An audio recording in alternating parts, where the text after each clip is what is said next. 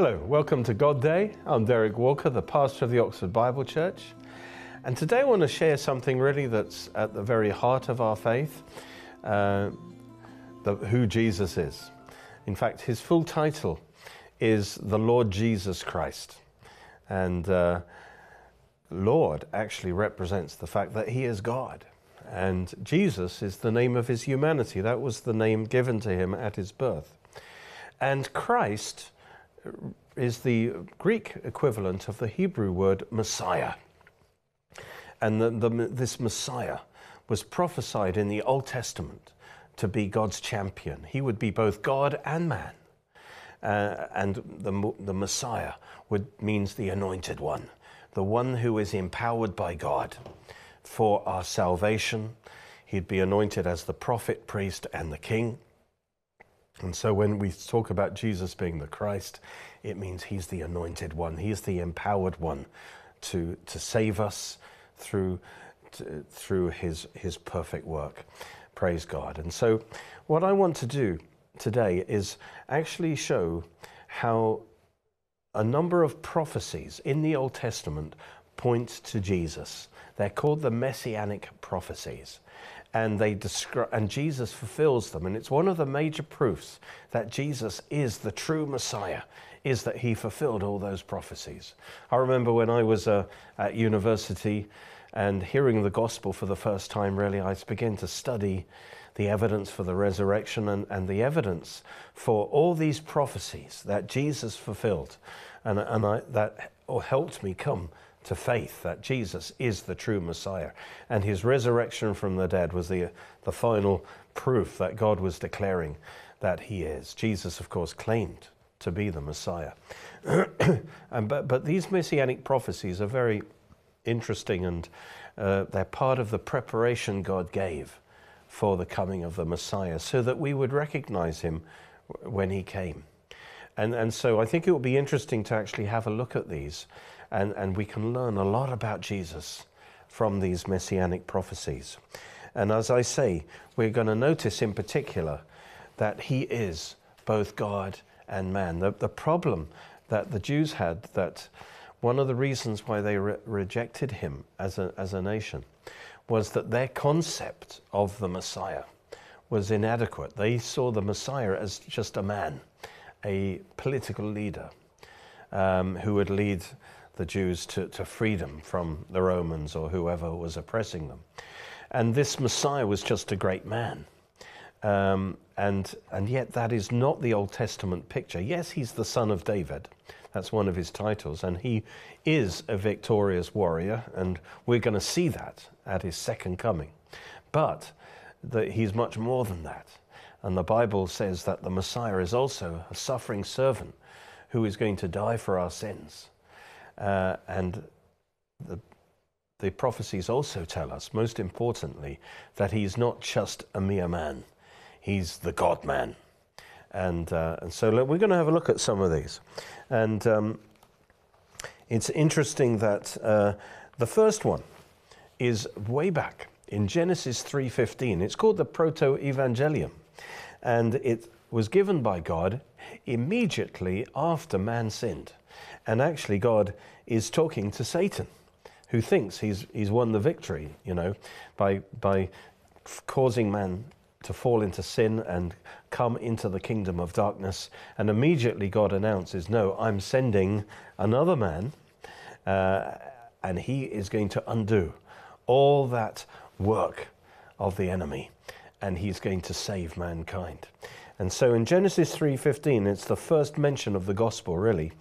And God says to Satan, I'll put enmity between you, Satan, and the woman, and between your seed and her seed. So he's predicting here there's going to be a spiritual conflict. There's going to be a battle between the kingdom of God and the kingdom of darkness. And in particular, there will be those who are the seed of Satan, those who are in Satan's kingdom, whether we're talking about angels, demons, or even human beings who have chosen to be like Satan and to walk in the footsteps of Satan, as it was his seed. And on the other hand is her seed, the seed of the woman. And this is a prediction of the virgin birth, that there will be a seed. Normally, somebody in the Bible is called the son of the father. But here, this is the seed of the woman, because there is no human father. This is a prediction that the Messiah will be born of a virgin. In other words, he won't be just a mere man. There'll be more. And in fact, God is his father. He will be the son of God. And by the way, the woman's seed, we understand now, includes us, because the seed of the woman is Christ. But when you accept Christ, you're put into Christ, and so you are in there too, as part of God's kingdom, if you are in Christ. And then it describes the conflict that will take place between Satan and the seed of the woman, and how the seed of the woman is going to be victorious. It says, he will bruise your head, or crush your head. So the picture is of Satan like a snake. God's champion is going to crush Satan and his kingdom under his feet. And this is a picture that he is going to triumph and defeat the power of darkness and set mankind free from the power of the enemy. But it also says, you will bruise his heel. In other words, this is the picture that as he's crushing the head of the serpent actually bites him in the heel and injects his poison. And this is a perfect picture of what happened on the cross, you see. That on the cross, Jesus took into himself the poison of sin. He took our sin on the cross, and he paid the price, and he even died through that bite, as it were. But he rose from the dead, and he crushed the enemy under his feet. And Jesus has defeated the power of sin and evil and so forth. And all of that was as it were, predicted in Genesis 3:15. And it's interesting that this seed of the woman, the implication is he has no human father, and therefore God himself must be. His origin must be God. God must be his father, so that he'll be the Son of God. And the implication again is that he'll be divine. And that's certainly how Eve understood it. Because when she had her firstborn son, which was Cain, notice what it says in Genesis 4:1, and this is often missed because of the translations. It says, now Adam knew Eve, his wife, and she conceived and bore Cain, and said, I have acquired a man from the Lord. Now, the problem is the translation is wrong, because the word from there is not in the Hebrew. So the translator put it in to try and make better sense of it, but he missed the point. Because literally it says, I have acquired a man, the Lord, Jehovah. In other words, this man is Jehovah himself. In other words, this is Eve believing the promise of this coming Messiah, that would be, as it were, the Son of God. And she thought that this Cain must be that one. And so she said, this man is also the Lord. He's the God-man. Of course, it didn't take her too long to realize that Cain was not the God-man, but rather a naughty little boy. He certainly wasn't the sinless Messiah who would crush the devil under his feet. That became apparent, especially with Cain, of course. But this prophecy, this concept was picked up by Isaiah. In Isaiah 7:14, he confirms that this Messiah would be the seed of the woman and would be God himself. Isaiah 7:14, it says, the Lord himself will give you a sign. Behold, the virgin, not a virgin, but the virgin. This is the virgin that is at the heart of the Bible. In Genesis 3:15, the seed of the woman, the virgin, shall conceive and bear a son, and shall call his name Emmanuel. And that's another title of Jesus, of course, which means God with us. And so this is predicting that this virgin-born son will be God with us, God with mankind, God becoming a man. So again, this Messiah is not just a great man, he is the God-man. And you see, you are saved by not just believing that Jesus existed as a great man. You're saved when God opens your eyes to see that he is God. He is Lord, and you worship him. That's what makes the difference with a Christian and a non-Christian, is we have come to see that Jesus is indeed the Son of God.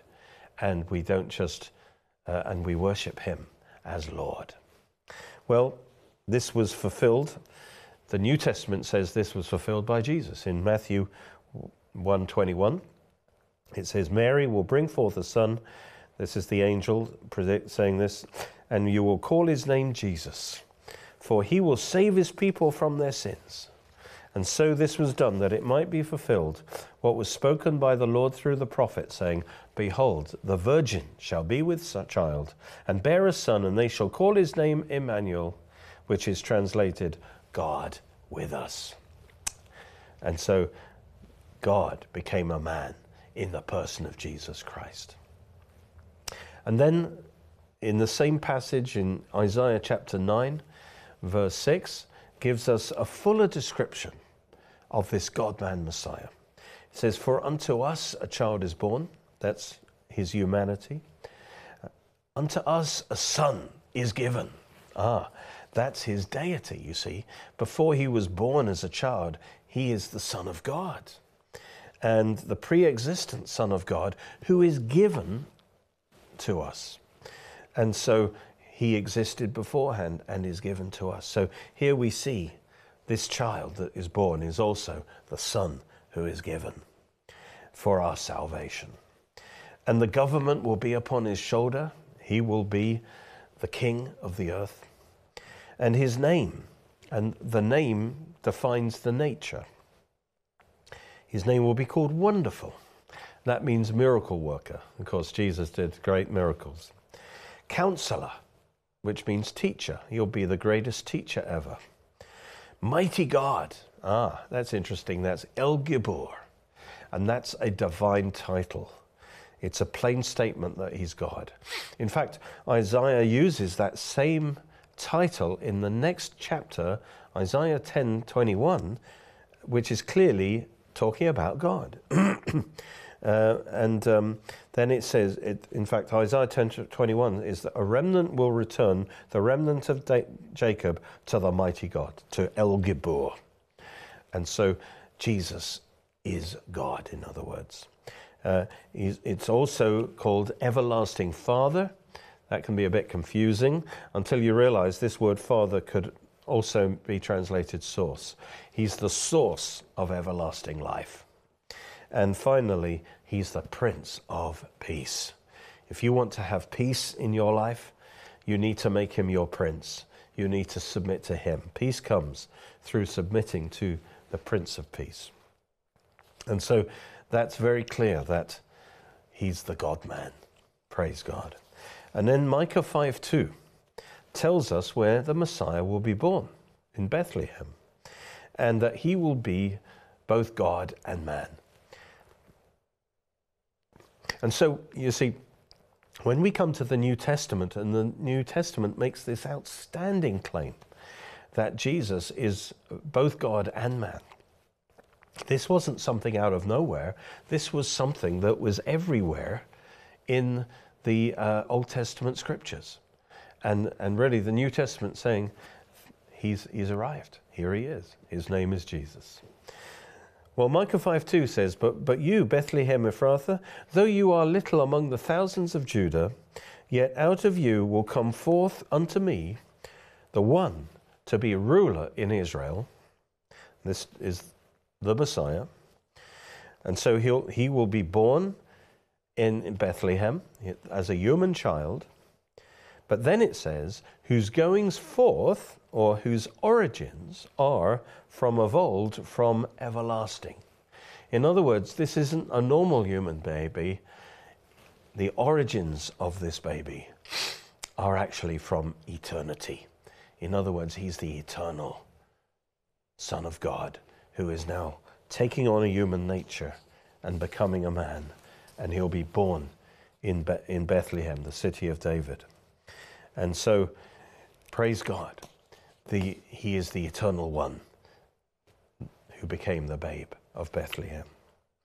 And this, of course, was fulfilled by Jesus. It's claimed in Matthew chapter 2, when the wise men were actually they were following this star, and they were coming to Herod to find out, where can we find this baby? And Herod asked all his advisors and where the Christ would be born. This is in Matthew 2, around about verse 4. And so they said, in Bethlehem of Judea. They knew their scripture there. For thus it is written by the prophet, but you, Bethlehem, in the land of Judah, are not least among the rulers of Judah. For out of you shall become a ruler who will shepherd my people Israel. And so the New Testament claims this will be fulfilled by this was fulfilled by Jesus Christ. There's a prophecy in 1 Chronicles 17 that God gave to David. And God promised King David that one of his sons would be the Messiah. And in 1 Chronicles 17, he promises David a royal house, a dynasty that would rule forever, and that one day one of his descendants, the Messiah, will reign forever in an everlasting kingdom. 1 Chronicles 17:11, it says, it shall be when your days are fulfilled, David, that when you must go to be with your fathers, that I will set up your seed after you. This is the Messiah, who will be of your sons. In other words, he'll be born of one of your sons down the line. And I will establish his kingdom. And he will build me a house, and I will establish his throne forever. So this one will have an eternal throne. I will be his father, and he will be my son. In other words, he'll be the Son of God. And I will not take my mercy away from him. And it says, I will establish him in my house and in my kingdom forever, and his throne will be established forever. How could he reign forever? He's not just a man, but the everlasting God.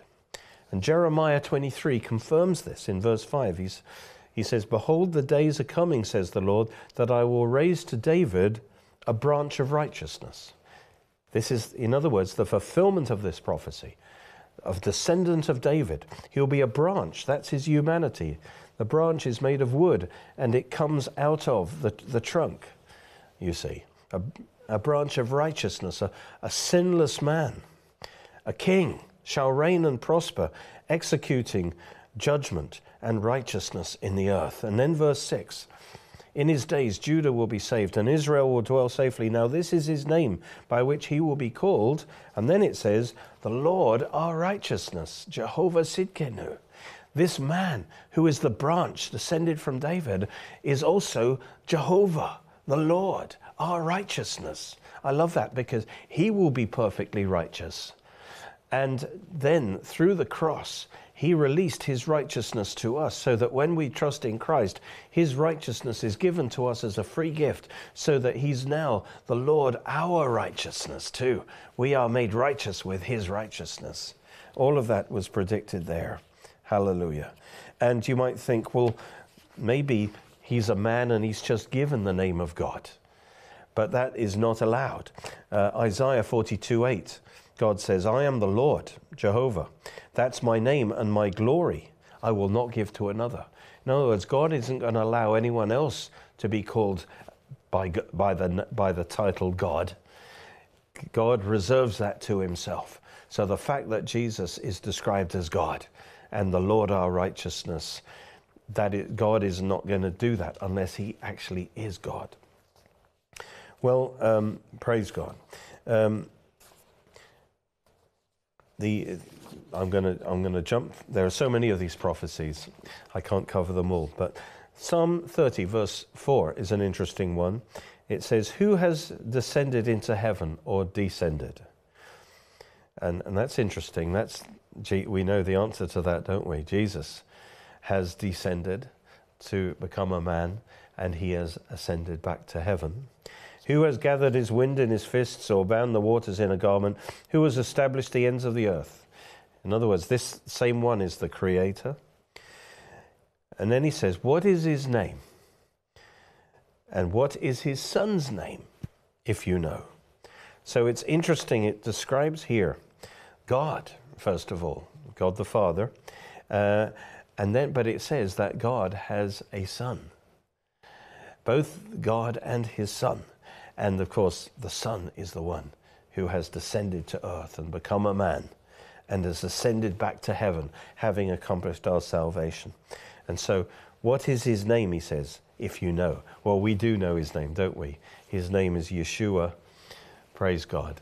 Jesus is his name. Hallelujah. Well, why did God have to become a man? Job understood the issue. In Job 9:32, it says, God is not a man as I am, that I may answer him, and that we should go to court together.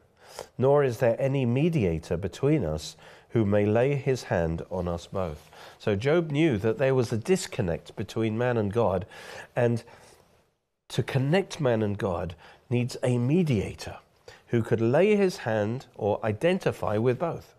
And of course, the perfect answer is a God-man, because as God, Jesus could connect with God, but as man, he could also connect with man, and he can bring God and man together, or in other words, he can bring man to God. And then he goes on and says, this revelation that there needs to be a mediator, and then he has a revelation that God will indeed provide such a mediator, and he gets so excited and he says, that my words would be written. Oh, that they are inscribed in a book. And God answers that prayer, because we got them right here in the book of Job. That they were engraved on a rock with an iron pen and lead forever. That's how they kept records to be permanent, using an iron pen and lead. For I know that my Redeemer lives. There's the revelation now. I know that my Redeemer lives. And in other words, he's alive in heaven right now, is what Job is saying. God revealed that to him, that the Son of God, the Redeemer, is in heaven, even as he spoke, and that he shall stand at last on the earth. In other words, God showed him that this Redeemer is actually going to become a man, and he will live on the earth and accomplish our redemption. And he says, after my skin is destroyed, this I know, that in my flesh I shall see God. In other words, this Redeemer who is alive in heaven is going to come to earth. He's going to accomplish my redemption. So even after I'm dead and in the grave, I'm going to be resurrected, and I'm going to see God face to face. In other words, I'm going to be totally saved by his work. I'll be taken out the clutches of death and out of the hand of the enemy, and I will see face to face with God. I'll have face to face fellowship with God forever. Hallelujah. Whom I will see for myself, and my eyes shall behold, and not another. How my heart yearns within me. In other words, he is so looking forward to his ultimate salvation through the Redeemer. This Redeemer who is God in heaven, who will come to the earth and accomplish his redemption. Praise God. And so you need both God and man to accomplish salvation. Christ is the God-man. Praise God. And hallelujah. Another interesting example is Psalm 110. It says, the Lord said to my Lord, that's Jesus, sit at my right hand until I make your enemies your footstool. So Jesus sits at the right hand of God. That's like equality with God. And then it says in verse 3, the Lord at your right hand, or Adonai at your right hand. And this, who is at the right hand of God? It's Jesus. But then it says in verse 3, this one at the right hand is actually Adonai, which is a divine title. the problem is that the translations have added in a word here where people miss this. Actually, sorry, it's verse 5. It says, the Lord is at your right hand. But that is not there. It is the Lord at your right hand shall execute kings in the day of his wrath. And it's talking about Jesus in his second coming. He is the Lord at the right hand. And in verse 5, that name is Adonai, which is a name that's only used for God. So that's another proof that the Messiah, who is exalted to God's right hand, is Adonai himself. He is God himself. Hallelujah. And so Jesus said, he's the Son of God, but also he's the Son of Man. He is the God-man. So when you're believing in Jesus, you're not just believing in a great man, you're believing in the God-man. Praise God. And your salvation depends on him being God. That's why the Bible says, all who call on the name of the Lord Jesus shall be saved. That title, Lord, is translated from the Hebrew, which is Jehovah. All who call on the name of Jehovah shall be saved. In other words, the New Testament saying, Jesus is Jehovah. If you call on him and you believe in him as your Lord, as your God, you will be saved. Hallelujah. Amen.